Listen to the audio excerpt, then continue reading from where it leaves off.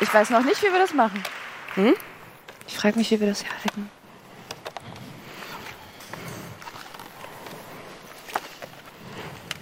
So. Zweierlei will der echte Mann. Gefahr und Spiel. Deshalb will er das Weib als das gefährlichste Spielzeug. Friedrich Nietzsche. Feminismus existiert nur, um hässliche Frauen in die Gesellschaft zu integrieren. Charles Bukowski. Erst nachdem ich ihr weiter zugesetzt hatte, beichtet sie, sie wolle, dass ich sie auf diese Weise nähme, während sie mit Händen und Füßen an die Stuhlbeine gefesselt sei. Und vielleicht wollte sie das wirklich, vielleicht aber auch nicht. Philip Roth, Professor der Begierde. Sag zu deiner Ma, dass ich um 10 erscheine und für den Blowjob kriegt die Bitch ein paar 10er Scheine. Sie ist eine kleine Bitch, die auf ihr Frauenrecht beharrt. Sie und deine Schwester sind für Frauenrecht behaart. Farid Bang. Na, bald gibt es sowieso keine Männer mehr, wenn ich mir diese beiden Eierstöcke hier ansehe. Online-Kommentar, YouTube, zur MeToo-Debatte bei der Deutschen Welle. Weiß jetzt, warum er nicht anruft. Bin zu dick. Bin sehr unglücklich. Ediko von Curti, Mondscheintarif. Irgendwann liege ich dann mit angewinkelten Beinen. In dieser Position lasse ich mich aus diversen Gründen wahnsinnig lange in den Mond ficken. Helene Hegemann, Axolotl Roadkill. Hinter jeder starken Bitch steckt eine harte Klit. 20 Minuten lang mit bisschen Pussy Flavor, yeah, Vagina Style, Pussy Deluxe. Lady Bitch Ray.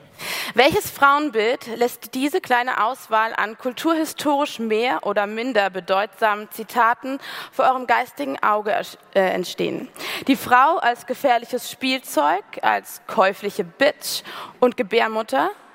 Während die männlichen Darstellungen der Frau also ziemlich funktional ausgerichtet sind, malen die Frauen selbst ein Bild zwischen eigener Mangelhaftigkeit, ich bin zu dick, oder Ausrichtung auf den Mann, aber auch expliziter Sexualität und starker Abgrenzung.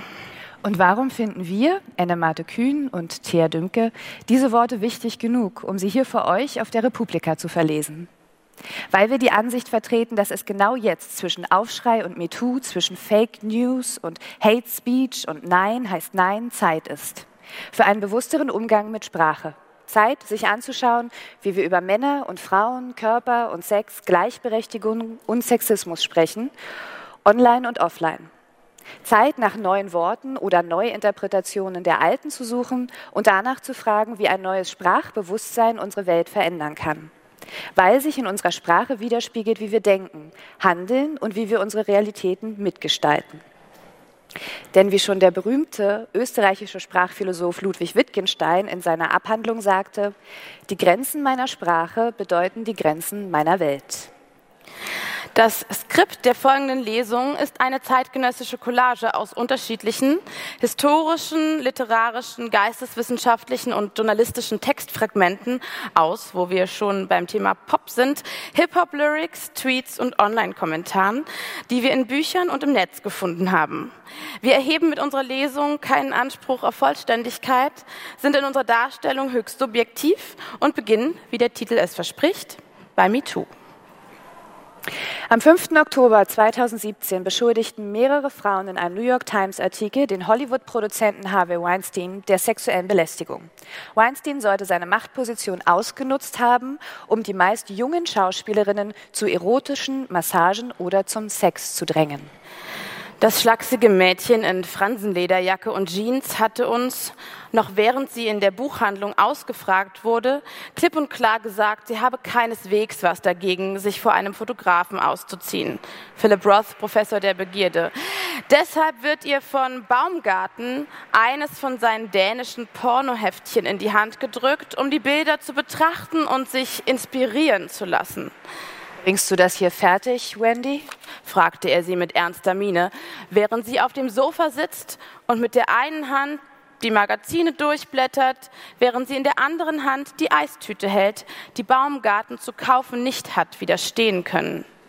Hand in Hand arbeitend, ähnlich wie zwei Tagelöhner, die mit abwechselnden Schlägen eines Vorschlaghammers einen Pfahl in die Erde treiben, schaffen wir es dadurch, dass wir sie in immer weniger bekleidetem Zustand eine Reihe von aufreizenden Stellungen einnehmen lassen, dass sie in ihren bikini-kleinen Unterhöschen und ihren Stiefeln rücklings auf dem Boden ausgestreckt daliegt.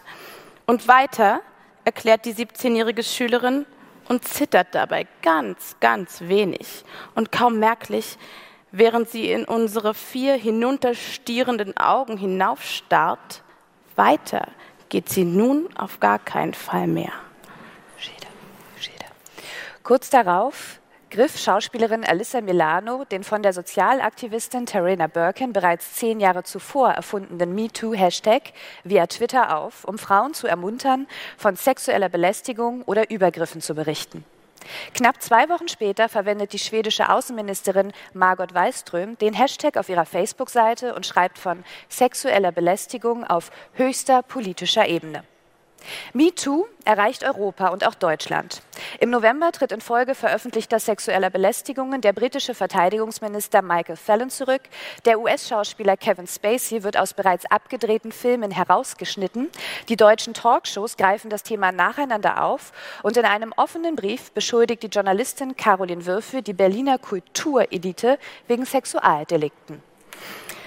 Die einzige Ausnahme beim Tittenzeigen im Fernsehen stellen unbekannte Schauspielerinnen dar. Charlotte Roche, Feuchtgebiete. Wenn eine obenrum nackt zu sehen ist, kannst du sicher sein, dass sie unbekannt ist. Die Stars zeigen nie was. So weit ist es schon mit der Schauspielerei gekommen. Zunehmend rückt auch die sexuelle Belästigung in der Arbeitswelt in den Fokus. Zahlreiche Frauen berichten öffentlich von ihren Erfahrungen und schließen damit an die Aufschrei-Debatte von 2013 an. Ende 2017 kürt das Time Magazine jene Frauen, die MeToo in Gang brachten, zur Person of the Year. Anfang 2018 kommt schließlich der erste große MeToo-Fall in Deutschland in die Medien. Das Zeitmagazin berichtet über Missbrauchs- und Nötigungsvorwürfe gegen den Regisseur Dieter Wedel. Wedel selbst streitet alles ab, tritt allerdings 3 Wochen später als Intendant der Bad Hersfelder Festspiele zurück. Die Staatsanwaltschaft nimmt Ermittlungen auf. Im selben Monat erscheinen zahlreiche Stars bei der Verleihung der Golden Globes in Schwarz, um ein Zeichen gegen sexuelle Belästigung zu setzen. Während die französische Schauspielerin Catherine Deneuve und 99 weitere prominente Französinnen die MeToo-Bewegung öffentlich als männerfeindlich und unsinnlich kritisieren und sich von der damit verbundenen Haltung distanzieren. Seitdem haben sich neben weiteren US-Schauspielerinnen und der wohl berühmtesten ehemaligen Praktikantin des Weißen Hauses auch Stimmen in Indien, Südkorea, China oder im Nahen Osten erhoben. Und was hat das alles jetzt mit Sprache zu tun? Was formt was? Rufen Sprachunterschiede unterschiedliches Denken hervor oder ist es umgekehrt? Wie sich zeigt, trifft beides zu. Lehrer Boroditsky, wie die Sprache das Denken formt. Unsere Denkweise prägt die Art, wie wir sprechen, aber der Einfluss wirkt auch in die Gegenrichtung. Bringt man Menschen zum Beispiel neue Farbwörter bei, verändert dies ihre Fähigkeit, Farben zu unterscheiden. Man kann sich der Frage auch anhand von Menschen nähern, die 2 Sprachen sprechen. Teams von der Harvard University und der Ben Gurion University in Israel testeten die Neigungen von bilingualen Teilnehmerinnen. Überraschenderweise verschoben sich bei den Zweisprachlern unwillkürliche Vorurteile je nach der Sprache, in der die Tests durchgeführt wurden. Bilinguale Personen ändern ihre Weltsicht also je nachdem, welche Sprache sie gerade verwenden. 50 Cent Candy Shop. I'll take you to the candy shop. I'll let you lick the lollipop. Ich bring dich zum Süßigkeitsladen, ich lass dich am Dauerlutscher lecken. Go ahead, girl, don't you stop. Keep going till you hit the spot. Wow. Los, komm schon, Mädchen, hör nicht auf. Mach weiter, bis du am Ziel bist. Wow. You could have it your way. How do you want it? You gonna back that thing up or should I push up on it? Du kannst es auf deine Art haben. Wie willst du es denn? Willst du zurückstoßen oder soll ich ihn einparken? Temperature rising. Okay, let's go to the next level. Dance floor jam-packed, hot as a tea kettle. Die Temperatur steigt. Okay, lass uns das nächste Level probieren. Die Tanzfläche ist brechend voll, so heiß wie ein Teekessel. I break it down for you now, baby, it's simple. If you be a nympho, I'll be a nympho. Ich erkläre es dir gleich, Baby, es ist einfach. Wenn du eine Nymphomanin bist, werde ich ein Nymphoman sein. In the hotel or in the back of the rental, on the beach or in the park, it's whatever you're into. I got the magic stick. I'm the love doctor. Im Hotel oder auf dem Rücksitz des Leihwagens, am Strand oder im Park, ich richte mich voll nach dir. Ich habe den Zauberstab, ich bin der Liebesarzt. Sprache bildet Wirklichkeit nicht ab, sondern schafft Wirklichkeit. Günther Gettinger in seinem Blog über Psychohygiene. Sprache fasst einzelne Phänomene in Kategorien zusammen, um sie als etwas Gleiches anzusehen. Der menschliche Geist braucht relationale Ordnung, um nicht in Panik zu verfallen, um gesund zu bleiben. Zumeist leiden wir dabei jedoch unter Aspektblindheit. Wir halten unsere bestimmte Art, etwas zu sehen oder zu denken, für die einzig wahre Art, etwas zu sehen oder zu denken. Wer aber spielerisch zwischen Sichtweisen switchen kann, der ist wirklich frei. Der Mensch braucht die Sprache, um zu sein. Reinhold Wipper über die Handlungsmacht der Sprache bei Judith Butler. Er ist der Sprache sozusagen ausgeliefert und entsprechend wirkmächtig sind die Verletzungen, die Menschen durch Sprache zugefügt werden können. Die amerikanische Kulturphilosophin und Gendertheoretikerin Judith Butler hat die Handlungsmacht der Sprache einer genauen Analyse unterzogen und dabei speziell den Zusammenhang von Sprache und Gewalt beleuchtet. Gewalt ist dabei immer auch die Macht, den anderen sprachlos zu machen. Helena von Troja hat allein durch ihre Schönheit einen Krieg entfacht. Olivia Gazalet im Arte-Philosophie-Magazin. Die Frau ist schuld. So war es schon immer. Das ist auch der Grund dafür, warum sie mundtot gemacht wird. Ihr Körper hat zuerst gesprochen. Schweigen stehet einer Maid schöner als das schönste Kleid. Johann Nepomuk Vogel. Ich wollte dir zuhören, aber ich konnte nur daran denken, wie ich dir meinen Schwanz ins Maul ramme, du Fickstück.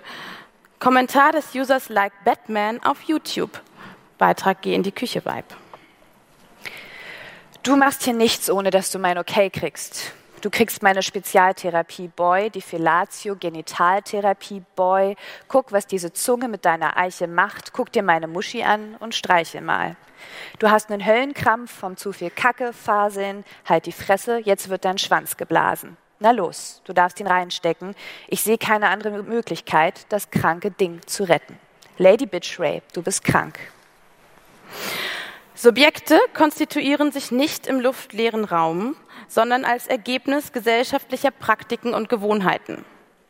Reinhold Wipper über die Handlungsmacht der Sprache bei Judith Butler. Sprache als Symbolsystem prägt Diskurse und ist damit ein wesentlicher Schlüssel zum Verständnis gesellschaftlicher Realität.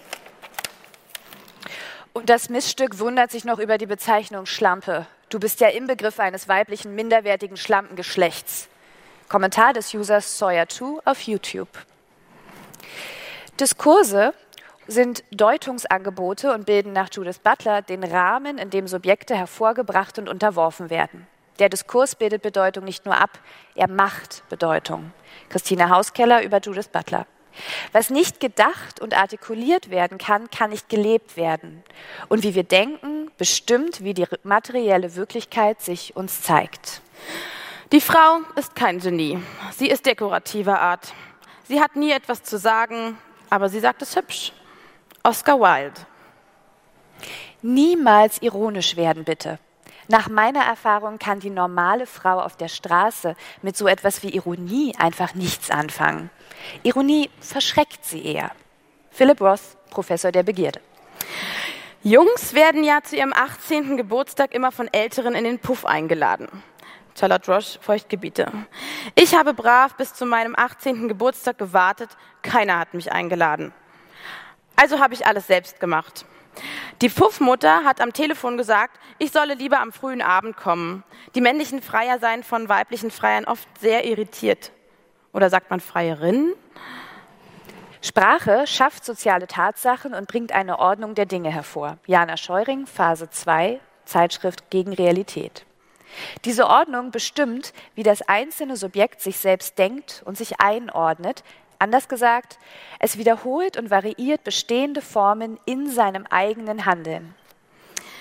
Als ich heranwuchs, besaß man als Mann im Reich des Sex keine Bürgerrechte. Philip Roth, Das sterbende Tier. Man war ein Fassadenkletterer. Man war ein Dieb im Reich des Sex. Man grapschte, man stahl sich Sex. Man überredete, man bettelte, man schmeichelte, man beharrte. Alles, was mit Sex zu tun hatte, musste gegen die Werte, wenn nicht gar gegen den Willen des Mädchens erkämpft werden. Auf diese Weise hatte man ihr beigebracht, könne sie den Anschein der Tugend wahren. Wenn ich mit einem Jungen verabredet bin und will, dass wir an dem Abend ficken, habe ich mir einen Trick ausgedacht. Charlotte Roach, Feuchtgebiete. Als Beweis dafür, dass ich der Fick-Urheber des Abends bin. Damit total klar ist, was ich von Anfang an wollte, schneide ich mir vorher ein großes Loch in die Unterhose, damit man die Haare und die ganzen Schamlippen und so sieht. Macht wird nicht als Verbot oder Untersagung verstanden, sondern als eine Vielzahl einzelner Machtpositionen, die sich überall in der Gesellschaft befinden und sich gegenseitig befeuern. Macht ist also nichts Verhinderndes, sondern etwas Produktives. Die Wissensbestände und Machtpositionen beziehen sich aufeinander, regen sich gegenseitig an und erzeugen so soziale Fakten. Während Cool Savage in alter Hip-Hop-Tradition verbal entgleist.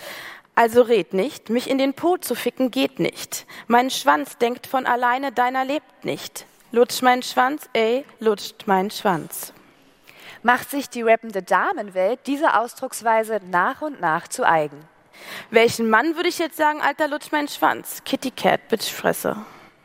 Nicht ohne dafür den Ordnungsgong zu bekommen, darunter mit Kommentaren wie: Ich hasse Frauen, die so auf Mann machen. Ekelhaft, wie sie sich benehmen. Xevo FX. Während diese Sprache nun den Herren der Schöpfung vorbehalten zu sein scheint und nicht selten mit Preisen belohnt wird. Heute sind alle Bitches gleich, halt Distanznutte, morgens anstupsen, abends Schwanz lutschen, das sind billige Hoes. Farid Bang, maskuliner. Bezieht man diese Überlegung nun auf die MeToo-Debatte, sind es neben offensichtlichen Übergriffen und Belästigungen auch die vielen vermeintlichen Selbstverständlichkeiten, die unseren Blick auf das Verhältnis der Geschlechter beeinflussen. Unsere Art, über Sex und Sexismus, Geschlechter und Gleichberechtigung zu sprechen, trägt dazu bei, diese Wirklichkeit immer wieder neu zu erzeugen und, wenn man so will, mit Leben zu füllen. Und genau darin liegt ihr Veränderungspotenzial für den real vorhandenen Sexismus in unserer Gesellschaft. Wenn ich mit jemandem fick, trage ich doch mit Stolz sein Sperma in allen Körperritzen, an den Schenkeln, am Bauch oder wo der mich sonst noch vollgespritzt hat. Charlotte Roche, Feuchtgebiete. Warum immer dieses bescheuerte Waschen danach? Wenn man Schwänze, Sperma oder Smegma ekelhaft findet, kann man es mit dem Sex auch direkt sein lassen. Ich mag es gerne, wenn Sperma auf der Haut trocknet, Krusten bildet und abplatzt. Roach, Hegemann und Rapperin Kitty Cat sind zweifelsohne prominente Beispiele dafür, wie weibliche Stimmen die Kraft der Sprache nutzen und selbst intimste Lebensbereiche schonungslos offen beschreiben und damit ein anderes, ein selbstbestimmtes Bild von sich und ihrem Körper zeichnen. Vielleicht nicht jedermanns Geschmack, aber doch Grund genug zu fragen: Hat Deutschland überhaupt noch ein Sexismusproblem?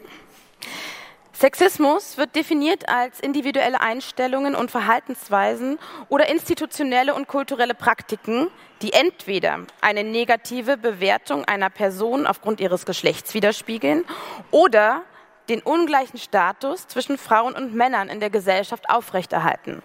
Julia C. Becker, subtile Erscheinungsformen von Sexismus. Objektive Indikatoren für Geschlechterungleichheit wie das Gender Empowerment Measure oder Gender Inequality Index, die jährlich in über 150 Ländern der Welt gemessen werden, belegen, dass die Gleichberechtigung zwischen Frauen und Männern in keinem dieser 150 Länder verwirklicht ist. Diese objektiven Indizes der strukturellen Benachteiligung von Frauen schlagen sich auch in individuellen sexistischen Einstellungen nieder. Ich habe schon oft gelesen, dass Feminismus in der heutigen Zeit ja gar nicht mehr nötig wäre. Frauen können sogar Präsident werden. Wir sind doch total gleichberechtigt. Hier seht ihr Kommentare, die ich im Laufe der Zeit auf diesem Channel bekommen habe, und ihr seht, inwiefern die Medien Einfluss auf das Bild der typischen Frau haben. Luna Darko, YouTuberin mit über 500.000 Abonnentinnen. Halt die Fresse und geh in die Küche. Mario Rodriguez. Zurück in die Küche, Vincent Vega.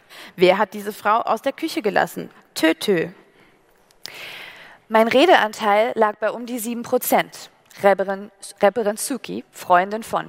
Mein Top war zu kurz, meine Jeans war zu eng, denn wenn du inhaltlich keine Relevanz hast, geht es darum, wie du aussiehst, was du anhast. Ich hatte Nierenentzündung und Selbstzweifel. Und auch die Erfolgsromane der Mainstream-Autorin Hera Lind fußen auf solchen immer noch gängigen Frauenbildern. Für ihre Emanzipationsgeschichten baut Lind zunächst klischeeverseuchte Situationen auf, aus denen die Frauen sich dann befreien und als Supervibe auferstehen können. Selbstverständliche Selbstbestimmtheit? Fehlanzeige. Was macht denn Ihr Mann so? Filmregisseur. Oh, wie interessant. Habe ich schon mal was von ihm gehört? Hotel Karibik und Schiffsarzt Dr. Martin. Das ist von Ihrem Mann? Ja, sagte ich bescheiden errötend. Es ist doch immer wieder ein wunderbares Gefühl, stolz im Schatten des Gatten zu stehen. Frauen in Deutschland wachsen mit der Vorstellung auf, dass sie in einer gleichberechtigten Gesellschaft leben. Sozialpsychologin Charlotte Diehl im Interview auf Zeit Online. Und wenn sie das Gegenteil erleben, glauben sie, sie seien selbst schuld. Sie denken, ich habe mich falsch angezogen oder vielleicht bin ich zu dünnhäutig. Aber es geht hier nicht um Einzelfälle. In einer EU-weiten Studie von 2014 gaben 33% der befragten deutschen Frauen an, sexuelle Belästigung am Arbeitsplatz erlebt zu haben. Das waren mehr als im EU-Durchschnitt. Ausgewählte Einsendungen von Zeit Online-Leserinnen zu diesem Thema. Freie Fernsehjournalistin. Warum wollen Sie so viel Geld? Sie haben doch keine Familie zu ernähren. Nehmen Sie lieber noch ein Schokoplätzchen. Der Redaktionsleiter 58 eines öffentlich-rechtlichen Fernsehmagazins, als eine Kollegin und ich uns über das höhere Honorar eines männlichen freien Kollegen beschwerten. Anonym 27. Ich arbeite in einem Betrieb. Zu Beginn meiner Arbeitszeit sagten mir meine Kollegen Folgendes: Karriere macht man hier auf den Knien. Kunsthistorikerin 36. Deine Glocken bringen mich auch ganz durcheinander. Doktorandenkollege bei einem Gespräch über die Alpen während eines Symposiums. Habe mit meinem Chef über den Vorfall gesprochen. Der wollte aber nicht so viel Wind darum machen. Deal? Es ist schwer, gegen einen einzelnen Spruch rechtlich vorzugehen. Aber wenn sie sich häufen und einen an der Arbeit hindern, ohne dass der Arbeitgeber etwas unternimmt, kann man sich auf das Gleichbehandlungsgesetz berufen. Diese Sprüche fallen unter Sexismus. Mit einem Menschen werden Eigenschaften verknüpft oder ihm werden Kompetenzen abgesprochen, nur weil jemand ein Mann oder eine Frau ist. Sexismus kann feindselig sein, aber auch wohlwollend. Vorhin habe ich Karin wieder getroffen. Christian Kracht, Faserland. Karin sieht eigentlich ganz gut aus, so wie sie lacht. Wie sie das Haar aus dem Nacken wirft und sich leicht nach hinten lehnt, ist sie sicher gut im Bett. Karin redet und redet. Das ist wirklich das Gute an ihr, dass man hinhören kann oder nicht. Beides genau gleich viel wert im Endeffekt. Karin redet auf mich ein und ich sehe ihr dabei in die Augen. Sie ist wirklich schön. Es ist ja nicht nur so, dass du schön bist. David Foster-Wallace, kurze Interviews mit fiesen Männern.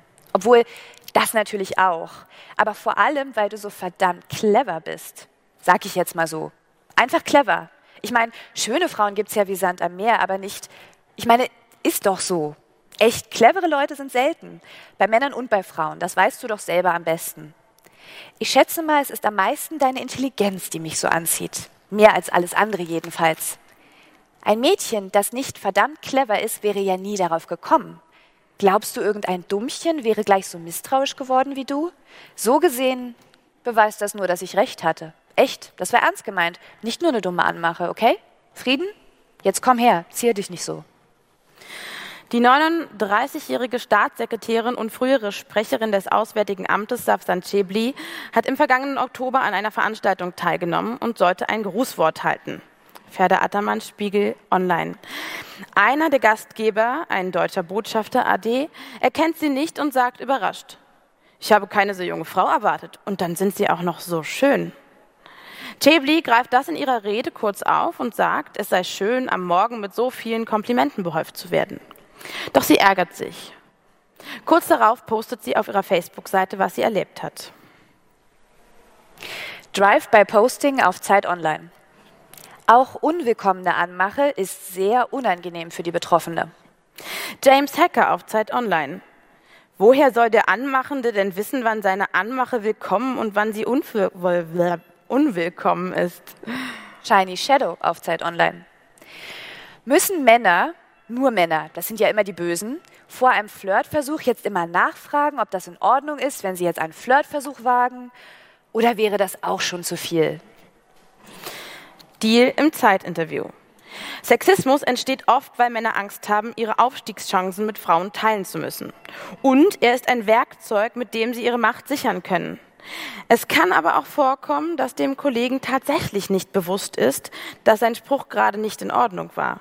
Sexistische Verhaltensmuster sind oft auch unbewusst. Wie kann es sein, dass zwei Menschen aus einer gemeinsamen Nacht gehen und der eine denkt, was für eine gute Zeit, und die andere weint im Taxi nach Hause? Julian Dörr in der Süddeutschen Zeitung.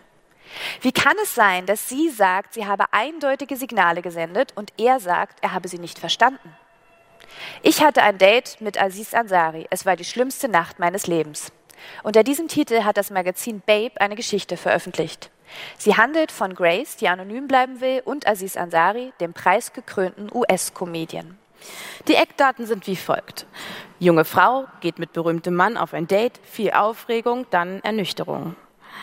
Er will Sex. Sie geht ein bisschen auf ihn ein, zieht sich wieder zurück. Sie will sich nicht unter Druck setzen lassen. Er hört irgendwann auf. Der detailreiche Bericht eines, was denn eigentlich? Eines sexuellen Übergriffs, eines völlig misslungenen Dates, von schlechtem Sex oder doch von Nötigung? It was fun meeting you last night, Ansari sent on Tuesday evening. Last night might have been fun for you, but it wasn't for me, Grace responded. You ignored clear non-verbal cues. You kept going with your advances. She explains why she's telling him how she felt. I want to make sure you are aware, so maybe the next girl doesn't have to cry on the ride home. I'm so sad to hear this, he responded. Clearly, I misread things in the moment and I'm truly sorry. Bertolt Brecht, 1920. Erinnerungen an Marie A. An jenem Tag im blauen Mond September, still unter einem jungen Pflaumenbaum, da hielt ich sie, die stille, bleiche Liebe, in meinem Arm, wie einen holden Traum. Und über uns, im schönen Sommerhimmel, war eine Wolke, die ich lange sah. Sie war sehr weiß und ungeheuer oben. Und als ich aufsah, war sie nimmer da. Und doch gewiss, ich weiß schon, was du meinst. Ihr Gesicht, das weiß ich wirklich nimmer. Ich weiß nur mehr, ich küsste es dereinst. Volker Braun, Erinnerung der Marie A. Ab 1965 immer wieder überarbeitet. Sie kann sich an die Wolke nicht erinnern, an der viel lag, wenn man dem glauben muss. Und die Pflaumenbäume? Waren es nicht Kastanien? Und nichts war schlimm dereinst wie dieser Kuss. Sie sah zu Boden, nicht in den Himmel, in den sie gern, den Ersteren, versunken wär. Und jenen Mann schob sie an eine weiter, die auch nicht wollte, aber er zu sehr. Brechts Schüler Volker Braun setzt Brechts berühmtes Gedicht posthum in einen anderen Kontext. So zeigt sich das Phänomen eines, was denn nun, sexuellen Übergriffs, eines völlig misslungenen Dates oder doch von Nötigung bereits in der Lyrik des 20. Jahrhunderts. Auf der anderen Seite wurden im Laufe der MeToo-Debatte zahlreiche, vor allem männliche Stimmen hörbar, die nicht nur ihre Betroffenheit äußerten, sondern auch eigenes Fehlverhalten öffentlich eingestanden. So berichtete etwa der österreichische Kurier im Oktober 2017, mit dem Schlagwort I have geben sich nun Männer im Internet als Täter sexueller Übergriffe zu erkennen. US-Architekt Thomas Wall twitterte, MeToo ist das Symptom, I have ist das Heilmittel. Auch Hashtags wie Guilty, It was me oder I will mit Blick auf besseres Verhalten in der Zukunft tauchten in der Online-Debatte auf. I pushed people close to me past their comfort zones, ignored their boundaries, took a long time to fully grasp no, and I'm sorry. It was me. Exec Worldbrand. I've done things I am ashamed of and deeply regret, and I wish I could take back, and I've stood silently by. Never again, I admit, it was me. Kalle Blixt-Hackholm. Während die einen schuldbewusst Reue zeigen, etabliert derweil die Gegenseite der MeToo-Bewegung ihre ganz eigene Sprache. Es ist ein Zeichen unserer Zeit, dass rhetorisch gern Bedrohungen konstruiert werden mit möglichst großen Worten, um von den Phänomenen, ja, den Fakten selbst abzulenken. Georg Dietz, Spiegel Online. Das Muster ist bekannt. Wenn es darum geht, reale Vorwürfe, reale Vergehen aufzudecken oder zu beheben, dann ist es das Leichteste, die Diskussion zu zerstören, indem man schreit. Hexenjagd oder the biggest crowd ever oder Totalitarismus. Schuldbewusst und reumütig die selbsternannten Täter, laut und krass die Gegner von MeToo. Doch was ist mit all den anderen? Denn bei einem Großteil der Männer scheint die Verunsicherung vor allem in Schweigen zu münden oder in Ironie. Tatsächlich wäre ein Mann, der in diesen Wochen lauthals verkündete, ein Klaps auf den Po habe noch keiner Frau geschadet, ein solcher Mann wäre komplett irre. Ursula Merz, Zeit Online. So blöd, das zu riskieren, ist keiner. Stattdessen nur zuhören. Kaum ein anderer Satz ist derzeit aus dem Mund von Männern so oft zu vernehmen. Insbesondere von aufgeklärten, klugen, macho, unverdächtigen Männern. Nun ist gegen diesen Satz, nur zuhören, nicht das Geringste einzuwenden. Er zeugt von der noblen Einsicht, dass es für Männer an der Zeit sein dürfte, die Bühne den Stimmen von Frauen zu überlassen. Doch in diesem Schweigen liegt etwas bedrohlich Zähneknirschendes. Es erinnert an das Schweigen der Verlierer, die mit der geballten Faust in der Tasche zusehen, wie die Sieger durch die Straße marschieren. Es muss nicht, aber es kann das Schweigen kompensierter Aggression sein. Sven E., Leserkommentar auf Welt Online. MeToo. Jeder Mann sollte niemanden anschauen, mit niemandem reden und wenn nur unterzeugen. Auch niemanden berühren oder Hände schütteln. MeToo, MeToo. Am besten noch Tagebuch führen, um später Geschehnisse erklären zu können, die Jahre zurückliegen. MeToo. Danke. Aber die Männer, von einigen schuppigen Dinosauriern des Machotums abgesehen, teilen die Empörung der Frauen sehr wohl, fühlen sich aber in Kollektivhaftung genommen und zugleich von der Debatte ausgeschlossen. Jens Jessen in der Zeit. Und wenn Männer sagen wollen, was ihnen die Sprache verschlagen hat, so oder so ist doch heute alles, was Männer tun, sagen, fühlen oder denken, falsch, weil sie dem falschen Geschlecht angehören. Als Männer sind sie die Ursache jeglichen Weltproblems. Joshua M., Leserkommentar auf Welt Online. Heute ist kein Mann frei von Sexismus. Das ist übrigens seit Tausenden von Jahren evolutionstechnisch so vorgegeben. Wurde bisher auch nicht bekannt, weil es bisher keine Internetdebatte in Form von MeToo gab. Und wenn man es realistisch betrachtet, müsste eigentlich jeder Vater, Erzeuger eingesperrt werden, weil das Zeugen von Kindern sicherlich im Nachhinein betrachtet eine Vergewaltigung, sexuelle Belästigung, Körperverletzung darstellen könnte. Dies ist die dritte Version eines Textes über Sexismus, den ich als weißer Mann im Alter von 33 Jahren zu schreiben versuche. Tomasz Kurjanowicz in der Zeit. Ich habe 3-mal neu angesetzt, weil ich mich jedes Mal Zweifel überkamen, ob ich mir das Recht herausnehmen darf, mich in die Debatte einzumischen. Erst dachte ich ja, dann wieder nein, jetzt denke ich vielleicht. Dieser Text ist das Protokoll eines Selbstzweifels, eines intellektuellen Zauderns, das am Ende doch eine Art Position sein könnte. Und vielleicht ist eben jene Verunsicherung auch ein Symptom einer allgemeinen Unfähigkeit, offen und lustvoll überhaupt einmal über Sex und alles, was damit zu tun hat, zu sprechen? The current sexual style of our new young male novelists is more childlike. Innocence is more fashionable than virility. The cuddle preferable to sex. Book Review von Katie Reufe in der New York Times. One might be tempted to take this new sensitivity as a sign of progress. But the sexism in their work is simply harder to smoke out. The younger writers are so self-conscious. Even the mildest display of male aggression is a sign of being overly hopeful or political untoward. Passivity, a deep ambivalence about sexual appetite are somehow taken as signs of a complex and admirable inner life. Vorhin habe ich Karin wieder getroffen. Christian Kracht, Faserland.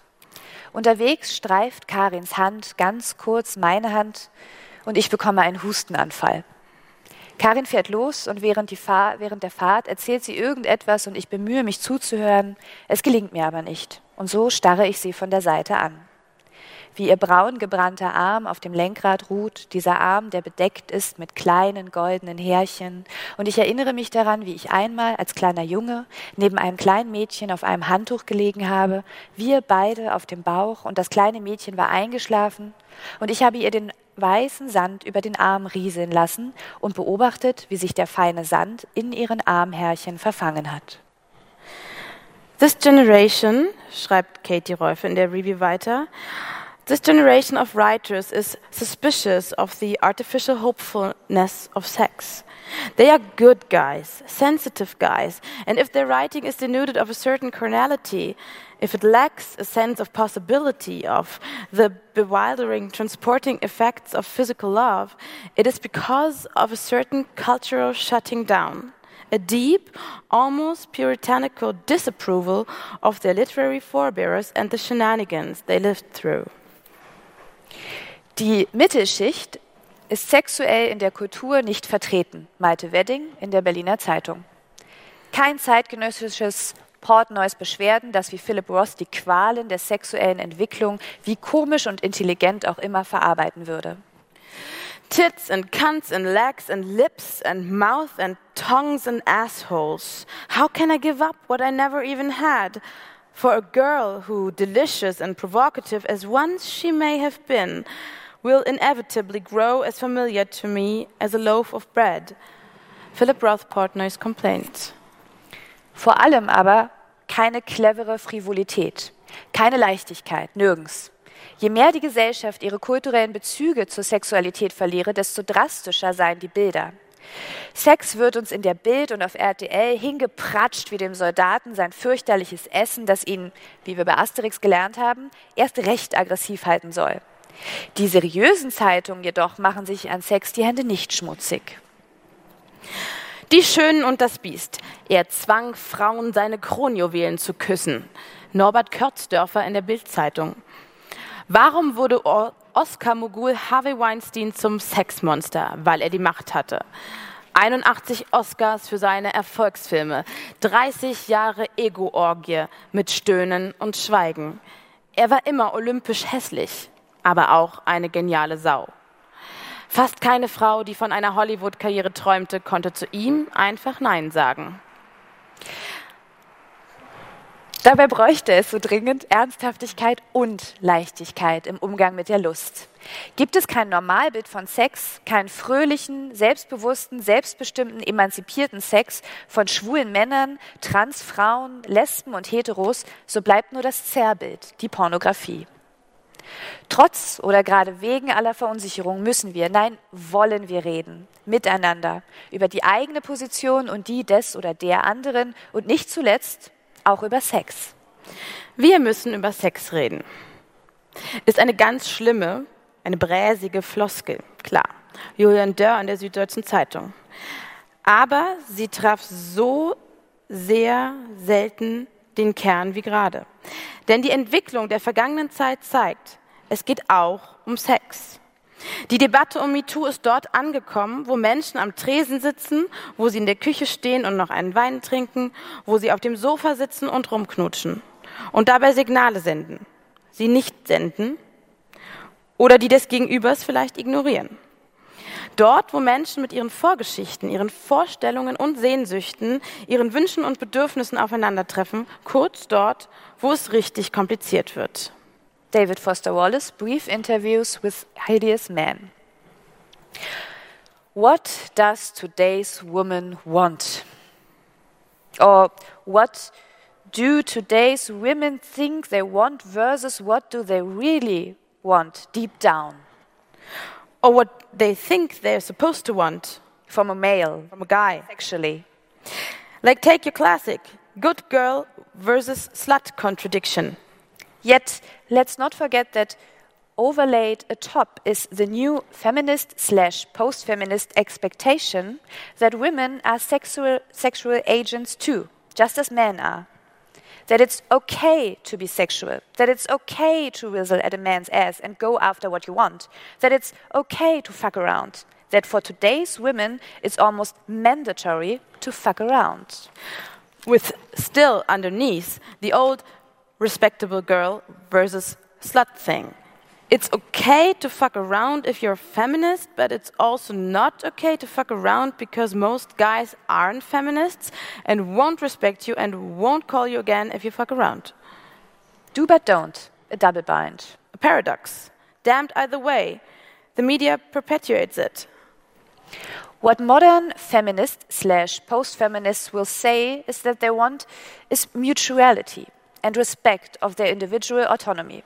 If sex is going to happen, they say it has to be by mutual consensus and desire between two autonomous equals who are each equally responsible for their own sexuality and its expression. That is almost word for word what I've heard them say. And it's total horseshit.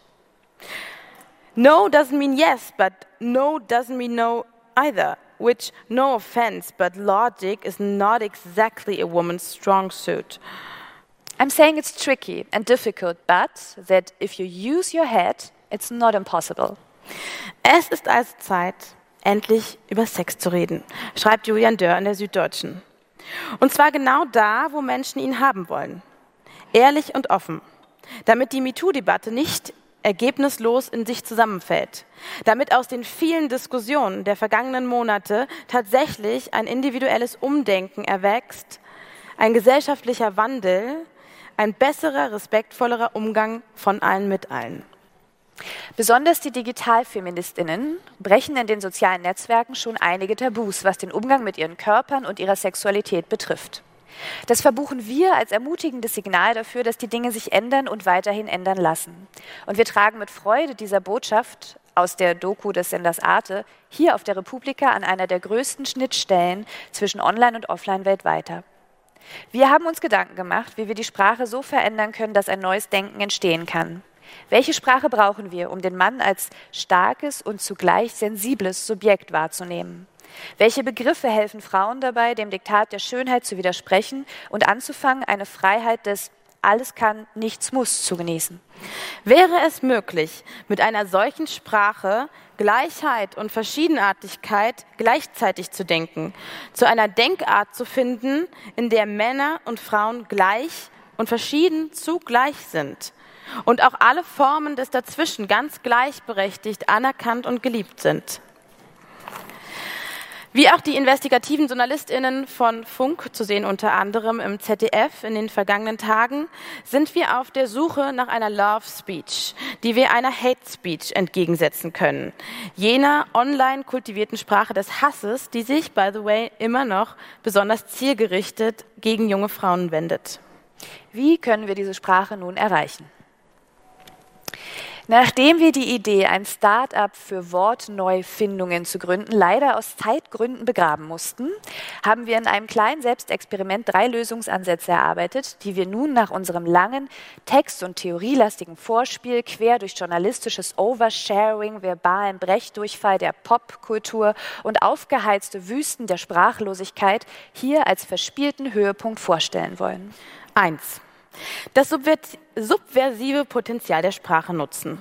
Laut Butler wohnt dem sprachlichen Diskurs subversives Potenzial inne und dieses gilt es zu nutzen, wenn wir nicht mehr bierernst, erbost oder sprachlos sein wollen, wenn es um Sex und möglichen Sexismus geht. Das heißt schlicht, wenn wir aus der MeToo-Misere herauskommen wollen. Daher schlagen wir als erstes die Mittel der Kommunikationsguerilla vor, die sowohl online als auch offline angewendet werden können. 1. Camouflage. Die herrschenden Ausdrucks- und Sprachmittel imitieren. Beispiel: Das Hervorheben körperlicher Merkmale und wohlwollender Komplimente wird ausnahmslos auf alle Menschen angewendet, auch Männer, auch während Bundestagsdebatten oder im EU-Parlament. Diese Hose bringt Ihre Beine aber besonders gut zur Geltung, Herr Außenminister. 2. Entwendung und Umdeutung. Vertraute Begriffe werden in einen neuen Kontext gestellt und damit umgedeutet. Beispiel: Das Wort Fotze wird nur noch liebevoll für nahe Freundinnen jeglichen Geschlechts verwendet und verliert seinen abwertenden Charakter. 3. Humor, Übertreibung und Satire. Beispiel: Bevor es zum nächsten Date geht, werden in juristisch wasserdichter Sprache Verträge abgeschlossen. Vor der ersten Live-Begegnung wird der jeweils unterschriebene Vertrag auf allen sozialen Netzwerken öffentlich hochgeladen sowie ein Livestream gestartet, sodass heimliche Zuwiderhandlungen ausgeschlossen bzw. juristisch nachvollziehbar sind. Laufspeed durch Lächerlichkeit? Oder nehmen wir den letzten Punkt einfach mal ernst? Denn vielleicht liegt die Lösung weniger an den Wortspielen als in den Spielarten des Sex und seinen Regelwerken. Viele der Ideen, die jetzt diskutiert werden, kommen aus dem BDSM. Charlotte Theile, Süddeutsche Zeitung. Etwa der Vorschlag, dass alle Beteiligten vor dem Sex über das sprechen, was passieren soll, dass sie es vielleicht sogar wirklich in einem Vertrag festhalten. Einer der Standards dieser Spielart ist das Safe Word, ein vereinbarter Begriff, der, wenn er ausgesprochen wird, die Sache sofort beendet. So haben die MeToo-Debatte und der Trend zu BDSM, also jenen Spielarten, die mit Fesseln, Schlagen, Unterwerfung und Dominanz zu tun haben, durchaus einen gemeinsamen Nenner, ohne den nichts geht: Einvernehmlichkeit. Und was beim BDSM gilt, gilt für jede sexuelle Begegnung. Einvernehmlichkeit macht die Sache nicht weniger aufregend, nicht weniger faszinierend und auch nicht weniger verstörend. Denn wenn man sich traut, wirklich Ja zu sagen, auch zu den eigenen Wünschen, kann Freiheit entstehen.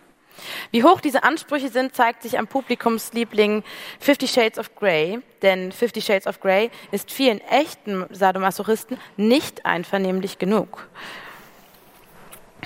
Wir zwei hier auf der Bühne, wie wir hier stehen bzw. sitzen, sind durchaus feministisch. Auch wir empfinden Wut auf viele Männer und gleichzeitig Sympathie für viele mehr von ihnen. Und wir finden beide großen Gefallen an sinnlicher Leichtigkeit und fröhlichem Sex. Mit dem in Schweden neu etablierten Sexualstrafgesetz nur Ja heißt Ja, scheinen viele jedoch einen völlig lustlosen und erotikfeindlichen Vorstoß des Feminismus zu erkennen. Das umstrittene Gesetz fordert ein ausdrückliches Einverständnis zum Sex. Wie genau das geäußert werden soll, definiert es zunächst nicht.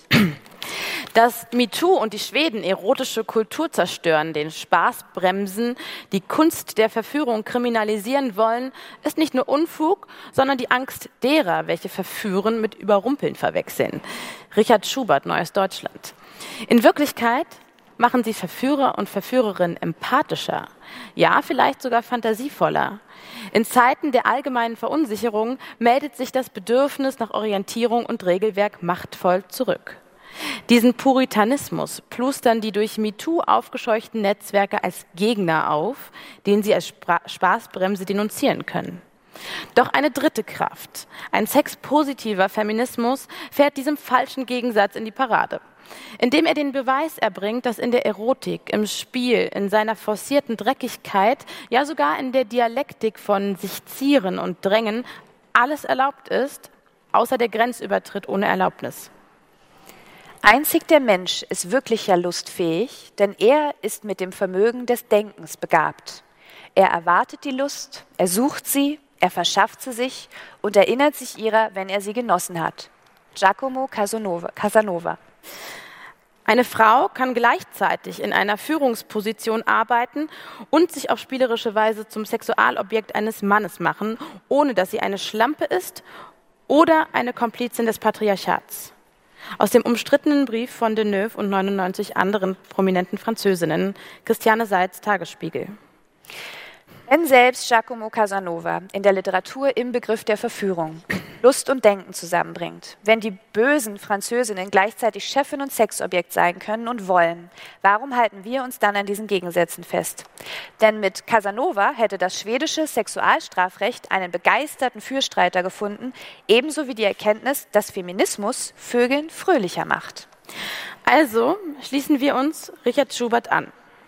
Wir wünschen uns einen fröhlichen Feminismus, der spricht und schreibt und singt, der Ja und Nein sagt, der sich von BDSM und Kommunikationsguerilla inspirieren lässt, der nach neuen Worten und neuen Sprachmustern sucht. Denn wenn nach Wittgenstein die Grenzen unserer Sprache auch die Grenzen unserer Welt bedeuten, dann lasst uns doch gemeinsam diese Grenzen erweitern und verschieben. Nicht im Sinne einer fröhlichen Wissenschaft, sondern im Sinne eines fröhlichen Feminismus. Wir verabschieden uns also mit einer Bitte an euch. Gestaltet den sprachlichen Mainstream laut und überall, sinnlich, sexy, dreckig, verspielt, online und offline. Erfindet neue Worte und Hashtags für Sex und für die Menschen, die ihn haben. Sprecht, führt Diskurse, schreibt Posts, Tweets, Romane, Kurzgeschichten, Theaterstücke, Opern, Artikel und Listicles, die unser Denken und das unserer Kinder nachhaltig prägen. Und öffnet die Märkte und die Herzen für diese neue Sprache. Flutet die Netzwerke mit Geschichten und Gedichten von Menschen, die nicht mehr in Rollen- und Geschlechterklischees gepresst werden müssen. Denn wir alle wissen, Ficken kann poetisch sein. auch gerade im gegenseitigen Einverständnis. Wenn man sich offen in die Augen sehen kann und sagen, ja, ich will, Baby. Dich als Mensch. Dankeschön.